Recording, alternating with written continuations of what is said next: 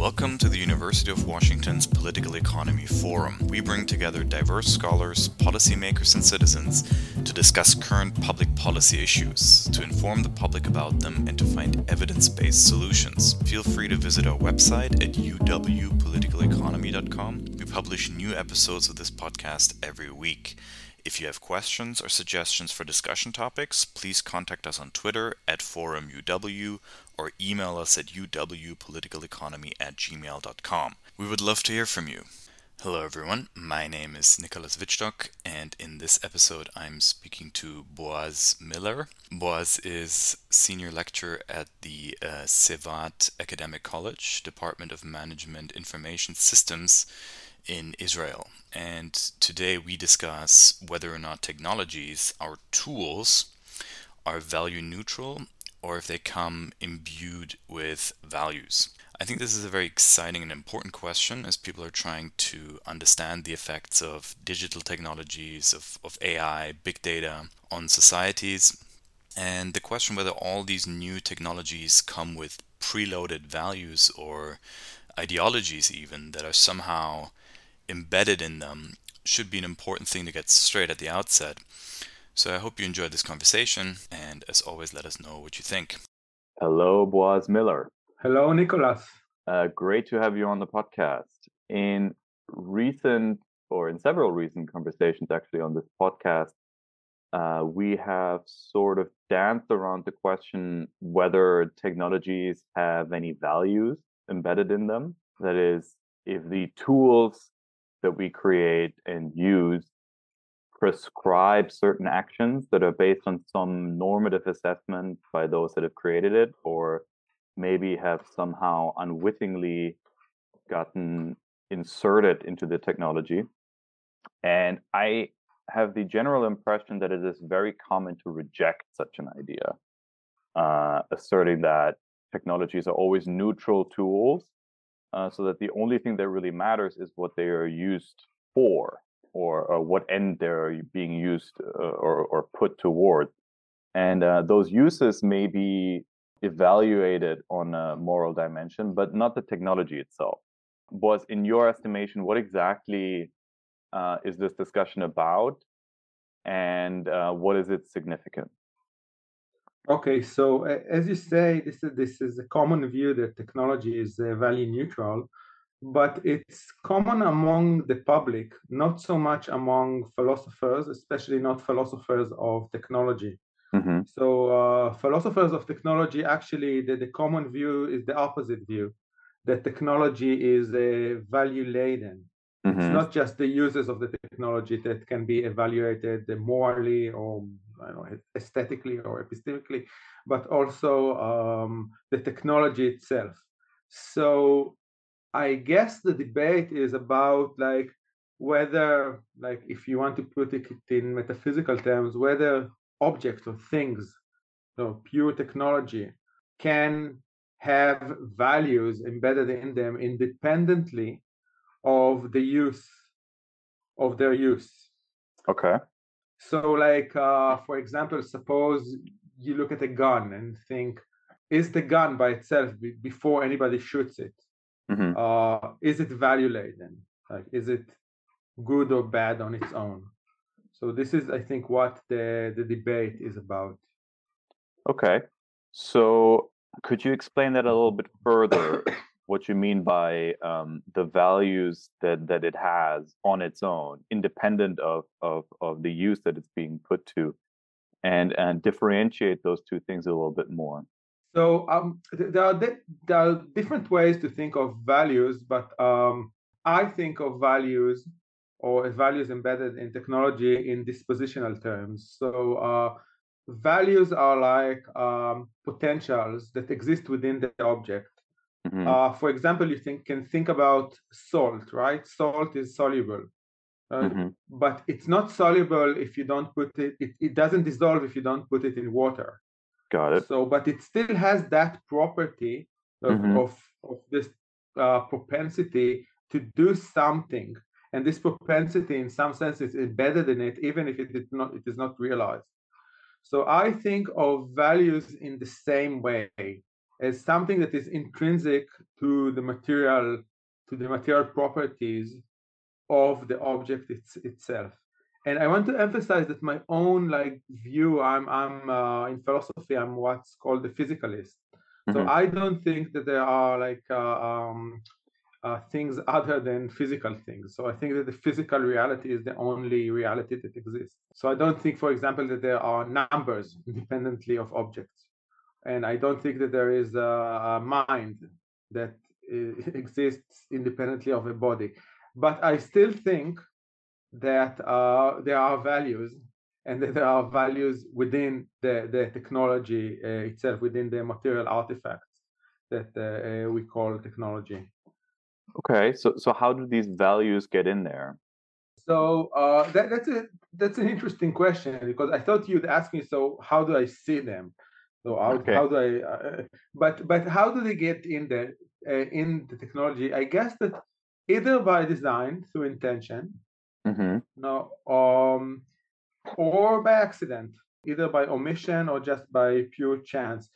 I think that you can say that the technology is value laden by intention when it has a certain use, and for that use it has certain properties, and you couldn't justify those particular properties if you didn't have that use. So otherwise it would just be redundant. So if a designer just designs a technology in a way, or makes a technology in a way that it has certain properties, the use of which is pretty much determined, or there's only one use for plausible use for them, then you can say that there are values embedded in the technology by design. But there are other cases, I think, where values are embedded accidentally. For example, there are face recognition algorithms that work pretty well on white faces of white people, and don't work so well on faces of people of color. Okay. So in this case, I don't think that there was any intention to build them in that way, so they will work less well for different kinds of people. But because probably the designers had certain assumptions about how a typical face looks like, and probably they tested on the algorithm on a biased sample of faces or something like that, the racist value were embedded in those algorithms. So that's another way values can enter a technology. Right. So I want to go back to the first example that you give here, or the first avenue through which values may enter a physical object here. And to stay with your example of cameras, in a recent paper of yours, you give this example of an iPhone as well. The camera in the iPhone apparently recognizes automatically if someone takes a selfie, a picture of their own face, and as a result, automatically changes the properties of the camera in a way that filters the face to a certain extent, right? So you describe how certain, effectively, there is an aesthetic calculation that is being made by the camera or by the software embedded in the camera to a certain extent. So what value is embedded here, and what does that mean exactly? So I think that in this case, I just want to say that I don't know how iPhone actually works, because nobody, except for the people in Apple, that there are proprietary issues. But suppose that they have done something like that. I think that the values that are embedded in that phone are aesthetic values, values about how attractive people look like, and they may also be social values, for example, about what kind of people are more attractive, in terms of skin color or face deformities. Let's let's say that we can call this like ableist values, so all kinds of values go into the algorithm to produce a certain image that people will presumably find attractive. Now, you might argue that the values are not in the technology, right? Are not in the actual like stuff in the iron, in the material itself, but they are in the software, right? In a sense, a camera is a camera. It's value neutral, but sort of algorithms that manipulate the image are where the values are embedded. Now, as I said before, I'm personally a physicalist, so this whole like software hardware distinction is dubious to me, because software is for me is not ideas floating in an abstract non-physical reality. Software has material dimensions. It is written in code which is embedded which is stored as bits on certain storage devices, and it is run by processors and so on. So we might think of it as abstract ideas, but abstract ideas still need physical embodiment to produce results. So I find that whole distinction dubious. But even if you agree that there is sort of like content distinction between matter and content in some way, I still think that would whether the technology itself is value laden will depend on the way it works. So I can think of a scenario where certain filters require certain graphical algorithms that require a certain processor to be performed. So it's a certain graphic processor which calculates, which again, calculation is a physical process, calculates some things, some properties very fast. So it needs a kind of hardware support to produce that particular outcome. You couldn't do it without a certain hardware enhancer. And if you can find within the hardware some properties that are required for making people more attractive according to certain set of values, and especially if you couldn't find other uses for those properties. So, for example, you need a certain function only in order to produce a better looking face. Then you could say that even if you accept the content matter distinction, the values are in the matter, not just in the content, not just in the algorithm. Okay. Just to speak about the other avenue through which values enter a technology that you mentioned, which is by accident. Can you give another example of how that might happen?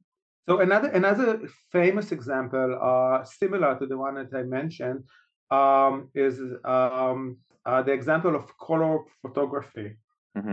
When in the second half of the 20th century, I'm not sure exactly on what decade, the color film was introduced to the market. I think by Kodak, but I'm not sure. And one thing that some people noticed, that it showed faces of white people very well. So it showed like all of the different shade of pinks that white people have on their faces very well. It didn't show very well faces of people of color. So they were like had just one or two shades, not too many shades. Now that is a result of for a color film to be sensitive to a certain shade, you have to have certain pigments in it. So the manufacturers just didn't put lots of different kinds of pigments that represent all of the different shades of brown, as they put the pigments that represent the different shades of pink. And no, I wouldn't say funny, but like as a historical fact, this was changed not because people of color complained. They did complain, but that didn't trigger a change. but because furniture manufacturers complained that the color films did not represent the different shades of brown of their furniture. So all of the furniture looked the same. So I guess that this is another case where at least I don't want to ascribe intentionality to intention to the people who made the color film. They had certain assumptions about how it would be used, but they were in a sense racist. Add to that the fact that the images that were used to calibrate the films were of a white woman. So that's another way in which they didn't catch it when they designed it, and they didn't catch it when they tested. So there were two omissions. And again, I don't think there was any intention behind this process. This just reflected the kind of the sort of common values of the time. Okay. Yeah. So thank you. So let's get back to the question that you thought I was going to ask earlier, which is so how do we identify these values, right? So one way to think about some of what you said would be to say, okay, I suppose the way that you identify the values that are potentially in the technology, but for sure somehow either consciously or unconsciously in the mind of the creator of the technology, makes itself felt or visible or heard in how they promote or incentivize or make possible certain behaviors, right? Is that a fair way to say it?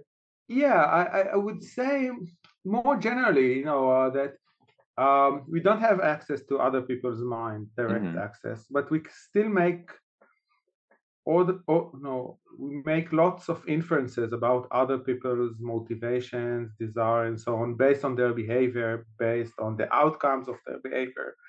So there's nothing fishy about doing the same thing about technology or about technology designers. So it's just the kind of usual inference that we make about the behavior of people based on the intentions of people based on their behavior. So, and of course we can get it wrong, or we can debate, whether people had the intentions or the intention or not. So that's one way, just by reflecting on behavior. Another way, which is kind of straightforward, sometimes people explicitly state the intended values. Right. So there are design documents, there are brochures, there are like sometimes the values are expressed explicitly. So companies that make green products make sure that that their product is green. Right, that it's energy efficient and so on. So sometimes you just need to ask the people, or don't even ask, just see what they say about the product or the technology that they make. So that's another way. And a third way, as I mentioned, is by reflection. So as I said, if you find a certain property that has a certain use which is value laden, and that property has no other justification, then you can infer that it is that the technology itself is value laden or has a certain value. Okay. I suppose one question would be, why does this matter? Does this matter beyond the discussion of what should be the intentions behind people's actions and how should people behave? What is the most pro-social way that we can organize the way in which people interact? How does this focus on technologies that people sometimes create have any significance beyond that? Is this a redundant topic, or is this somehow important in addition to conversations about is racism good or bad, and should people be behaving in a racist way? Okay, that's one conversation or debate. But then on top of that, you're now opening this idea of, okay, can technology somehow embed the racism, either wittingly or unwittingly, of the designer? Is this any issue that is in any way significant beyond the original conversation about whether or not people should or shouldn't be racist? Yeah, I think it does. The discussion goes beyond, like, of technology is different from the discussion of, people. It's Okay. this way. First, the ideology of value neutrality has been used to evade responsibility in many cases. So it's common among engineers, technology producers, to say, look, we are just making an artifact which is value neutral. We don't have to reflect on what we do. It's the use. It's only in the stage of use that values enter the picture. So it's sort of like give them a carte blanche to do whatever they want. So they say, we are just, making something. It's not our responsibility how people would use it.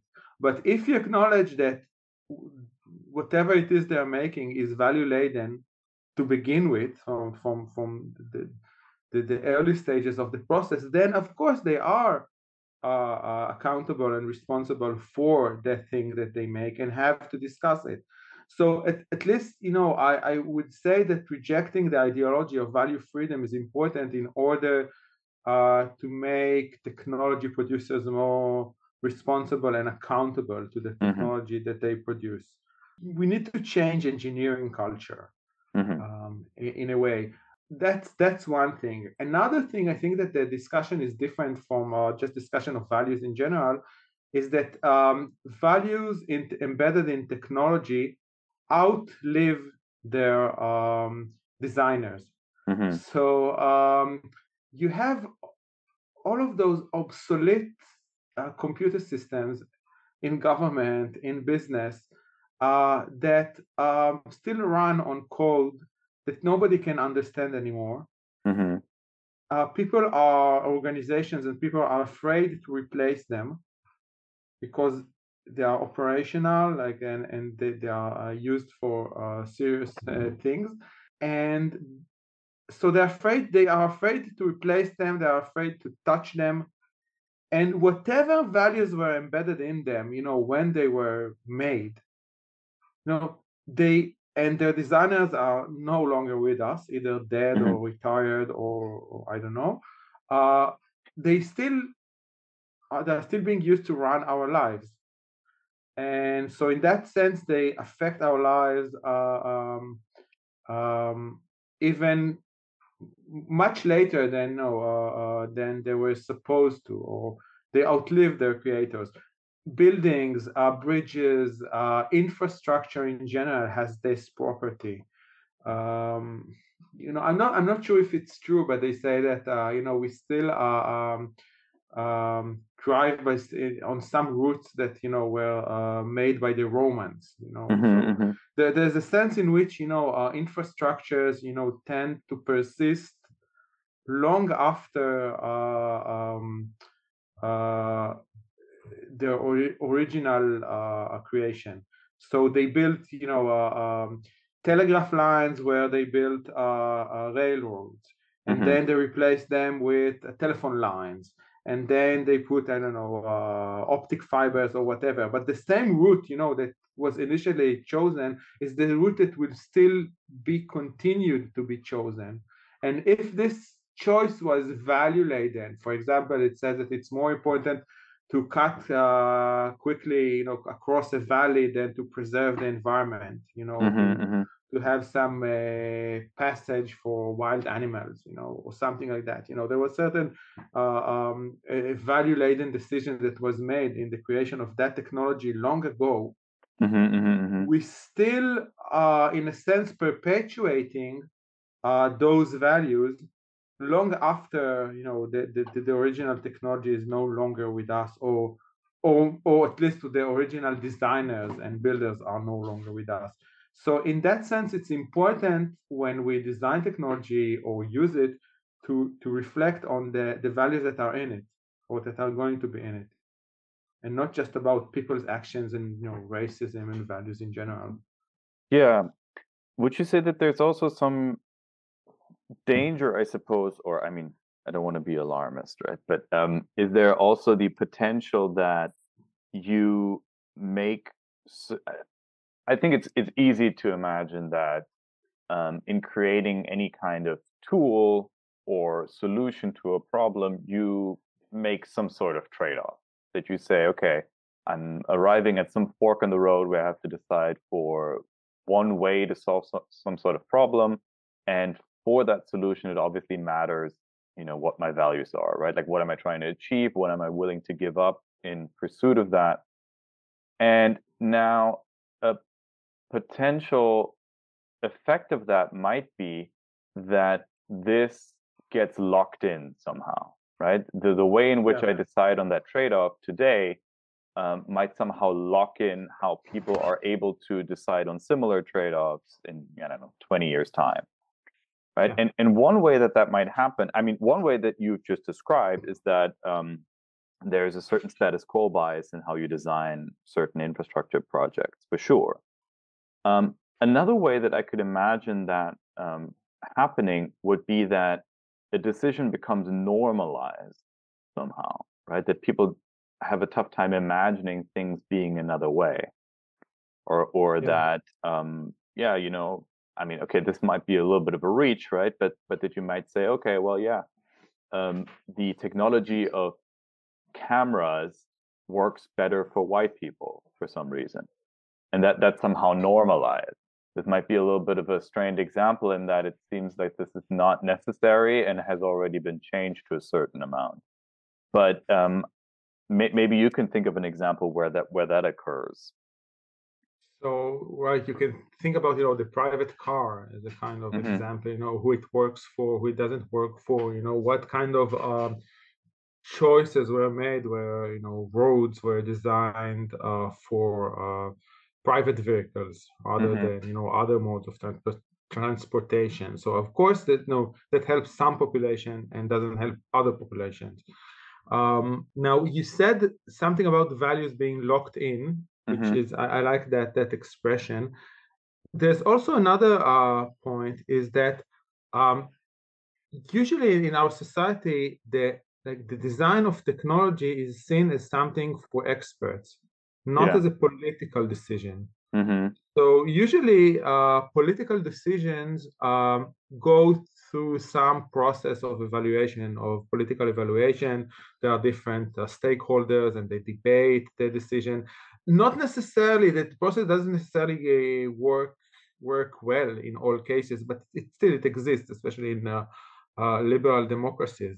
But when it comes to technology, especially to the use of technology in the private, in the public sphere, the sort of like political decisions or values that are locked in, as you said, in the technology, they bypass the usual checks and balances that other political decisions are subject to.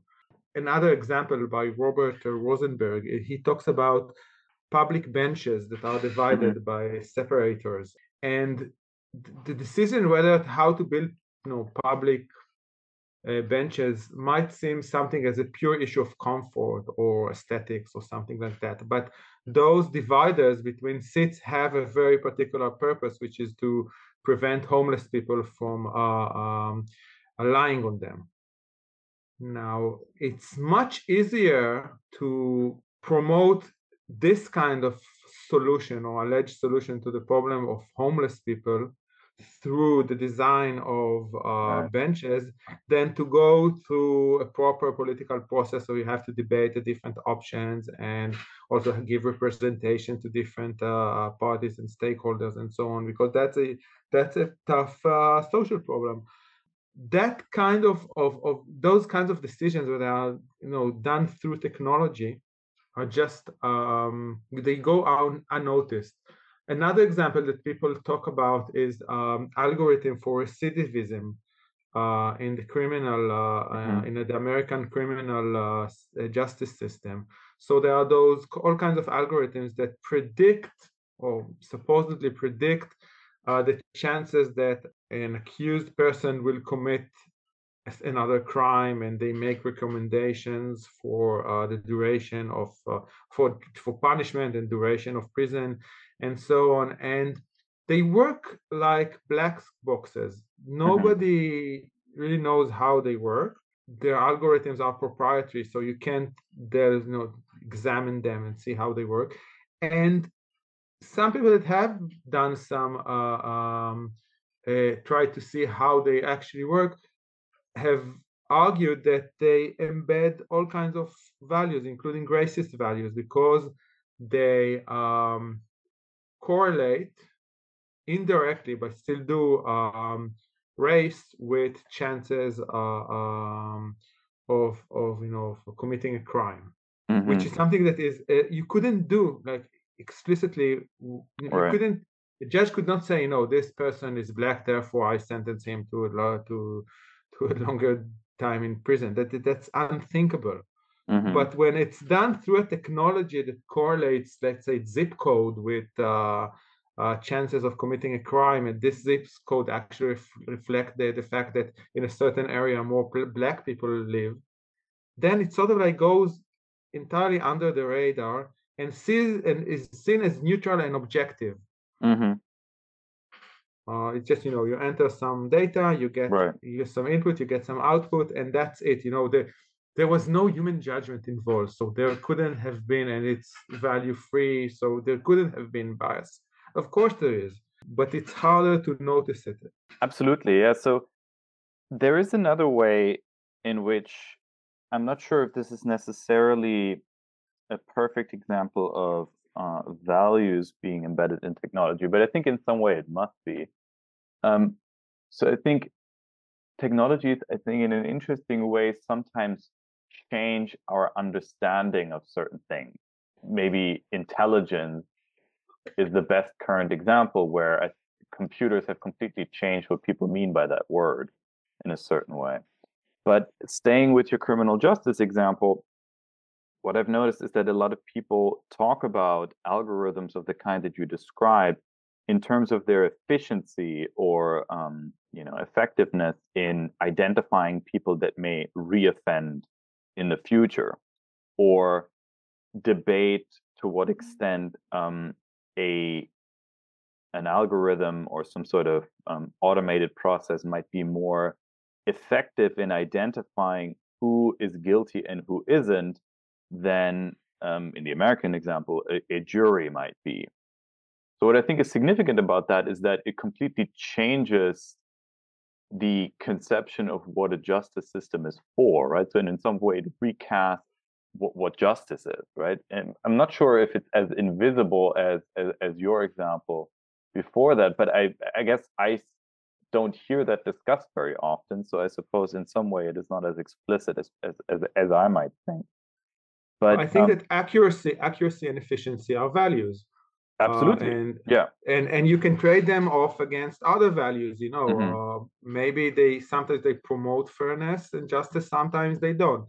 That's efficiency and accuracy are values, are important values. And as you say, once we have algorithms that realize those or allegedly realize those values, we start to think about justice itself in terms of those two values alone.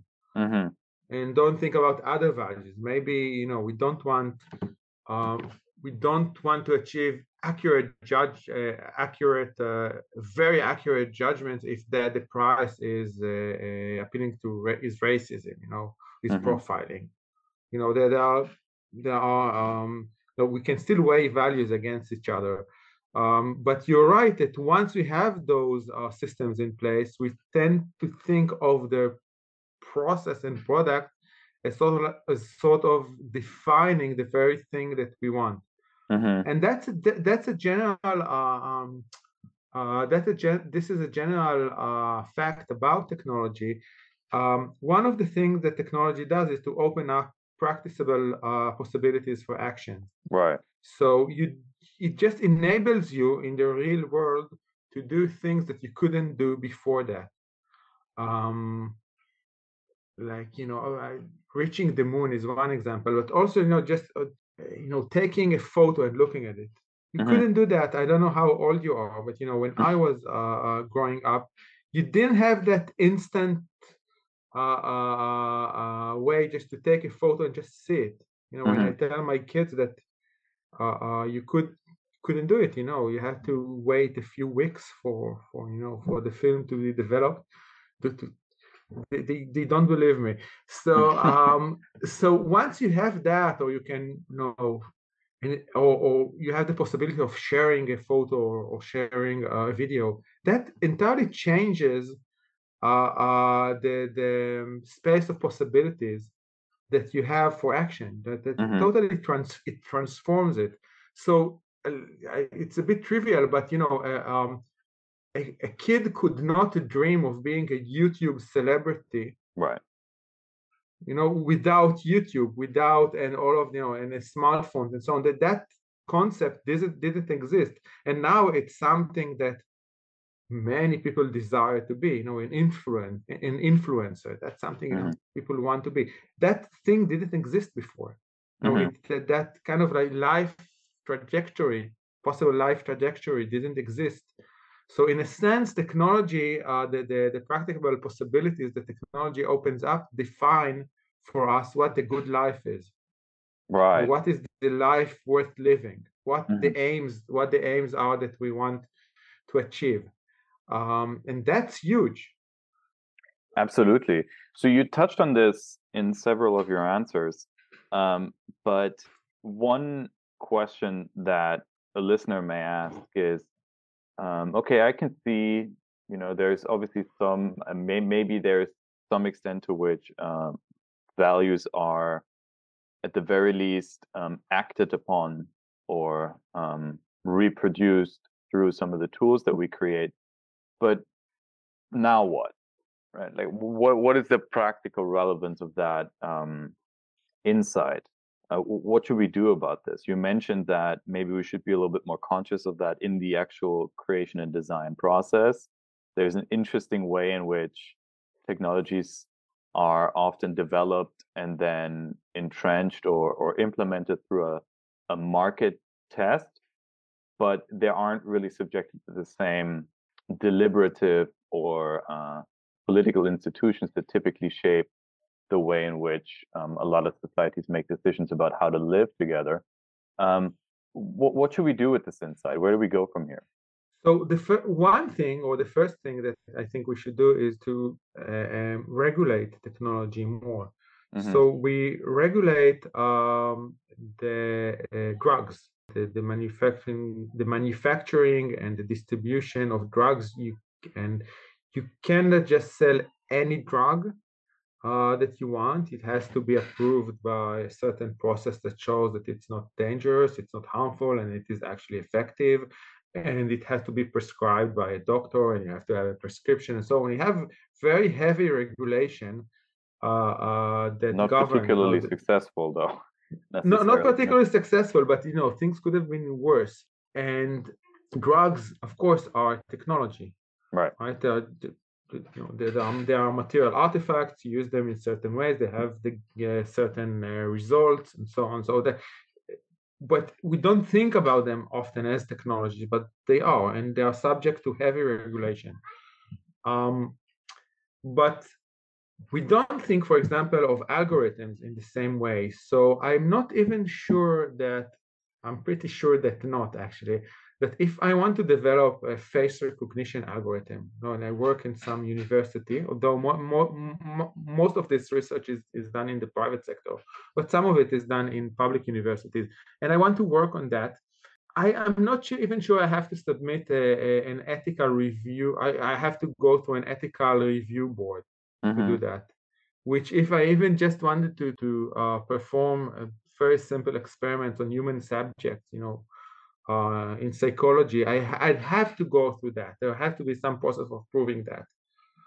But if I want to develop an algorithm for face recognition or for, now people talk a lot about synthetic media, about creating videos or deep fakes or these sort of things. There is no regulation, no internal regulation, or there's no, either in the public or private sector, there are no checks or steps along the way that I have to say, well, this is ethical, or this algorithm is not harmful, and so I'm not subject to any evaluation. So introducing the usual kinds of regulation and evaluation, moral and ethical, that we have on other processes of research and development of pharmaceutical products, to algorithms, to other forms of technologies that we deem as potentially harmful or significant, that is the first step. As you said, currently the default is that some corporation releases a new product to the market, and then it starts to get backlash and starts to improve it. There's this example of Facebook that introduced Meta. Now, Facebook introduced some feature that would identify some photos in your timeline, said, this happened a year ago. Would you like to celebrate that moment? And there was an unfortunate case where it recognized, a father saw a picture of his dead daughter. And with this kind of happy frame saying, would you like to celebrate her birthday or something like that, or a year. And of course, a bit of reflection by the engineers that designed that feature would lead them to check whether the event that they are identifying is a happy event, right? But no, of course, they had this kind of Silicon Valley ideology that life is pretty awesome, and people on social networks simply celebrate their lives. They don't put the sad stuff, and they didn't do that. Add to that the fact that they had no financial incentive, so it's cheaper for Facebook to release the product and then settle in lawsuits for the harm that the features have caused, than to actually test it in advance. Right. It's just it's sort of like some of those companies just treat us as their laboratory.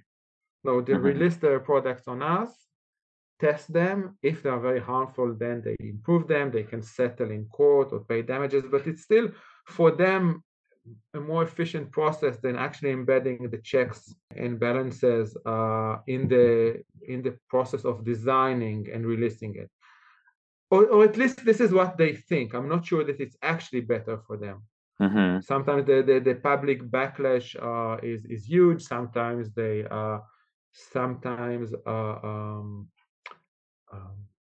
sometimes it doesn't work. People were alarmed by Google Glass, for example. Yeah, but I feel like those it never examples met the market. So sometimes it doesn't work, but at least this is how they think, or they're used to doing things. So I'm with you with these examples. However, I think the reason why I'm relatively less worried about those examples is because there is this market interchange with people that can evaluate whether or not the technology has desirable effects on their lives. And if it doesn't, they can decide either not to use it, or in these cases that you're describing, there was even a public backlash against some features of the technology. What I'm more worried about is cases in which these effects are a lot more diffuse or obscure, or don't materialize fast enough, right? So the feedback loops are longer. And then, you notice, 10 years later, you finally figure out what it was, that in some way changed the way in which society, I suppose, worked for was affected by the wars, or a particular person. And then you realize, oh my God, it was this design decision in this technology, right? And then it's too late. So that's what I would be more worried about. So yeah, I'm with you to some extent. I'm not sure that people have a choice, always have a choice, especially when it comes to monopolistic bodies. There's one search provider. It's Google, and once you are aligned with it, and there are two operating systems for smartphones. You can go either with Apple or with Google. No, there isn't a lot of choice here. I would be much happier if there were like 16 search engine or operating system that divided the market equally between them. Then you could actually see, people having a choice, choosing the better product. And sometimes, that person who saw a sad picture of his daughter, he didn't choose that. That came to him as a surprise. So I'm not sure, I'm not sure there's always that choice, but I agree that sometimes the effect is subtle and long term. So one example that Isaac Record from Michigan State University and I have written about is the case of search suggestions in search engines. When I say search engines, I mean Google, because it's there's basically just one. And what we argued there is that search suggestions, they appear involuntarily. You don't choose what suggestions you see. They react to your typing in real time. So they sort of like interfere on your thought, on your thought process involuntarily in real time and in a reactive way. No other technology does that. You can plant subliminal messages in advertisement, but it's not directed. It doesn't target your particular thought right now, right? It's not that you're thinking about Coke and then you see, an ad for Coke. It doesn't work like that. But autocomplete does work like this, because if you start typing, it sort of react to your very thought at that moment. Again, that's a new technological possibility. This has existed before. And what we argue, of course, that the search suggestions themselves are value laden. So there are those famous examples. There was the UN ad campaign about offensive search suggestions for sentence that started with "women should." So they show that the common auto suggestions where women should stay at home, women should not vote, those sort of things. So these are, of course, value-laden decisions. But in a sense, even when it works well, when it anticipates your actual needs, your actual search needs, and sort of like saves your time in typing something, or refines your search terms in a way that is more productive, it still influences you in the long term, sort of like trains you to think in a certain way,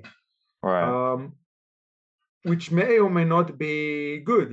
That it's up for grabs, but still it has this kind of long-term subtle influence that you talk about, because you get more and more used to searching information in a certain way, expecting certain decisions to come, going to some sources of information rather than others, phrasing your queries in certain ways that lead you to some avenues and not to others. And that effect is subtle, but it exists, it's even strong. Yeah, absolutely. I suppose the weird thing about that is that it's really tough to say what the effects of that are going to be in advance, right? So I'm not even sure that a regulatory approach would really be able to have much to say about that, right? Because I don't know, right? Like nobody knows what the effects of that are going to be. I think that at least Google has the resources to test what the influence is, at least in the short term, but also in the long term.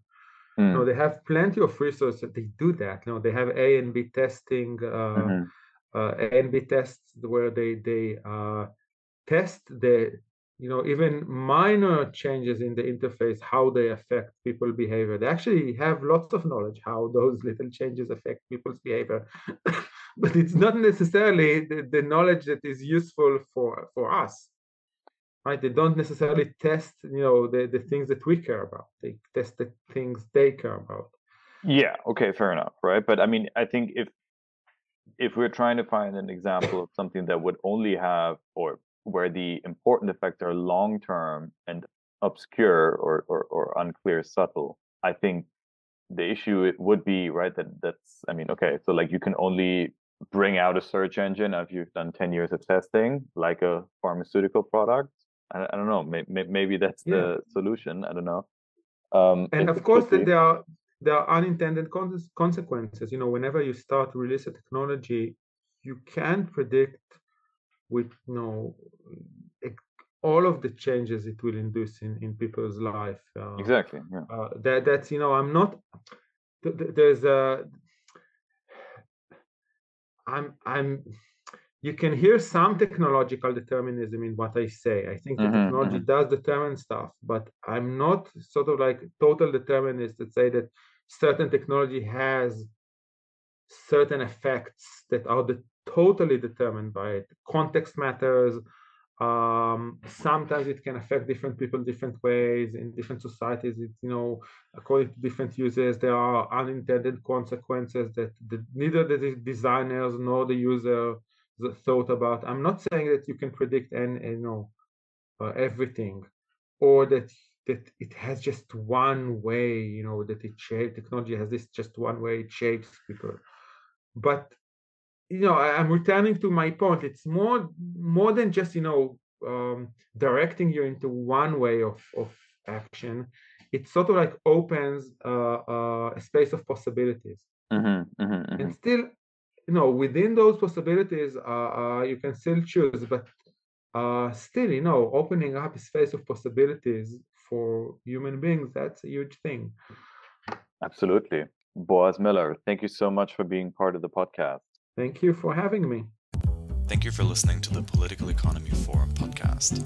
Please feel free to listen to our other episodes on iTunes, SoundCloud, Spotify, or wherever you get your podcasts. You might also like our special podcast on election security, Neither Free Nor Fair, which is hosted by Professor James Long, and is also available on all major platforms. Our podcasts are produced by Morgan Wack and myself, Nicholas Wittstock. Our theme music was created by Ted Long. Please feel free to leave a review as we're curious about your feedback, and if you have any questions, suggestions, or concerns, please contact uwpoliticaleconomy@gmail.com. We would love to hear from you.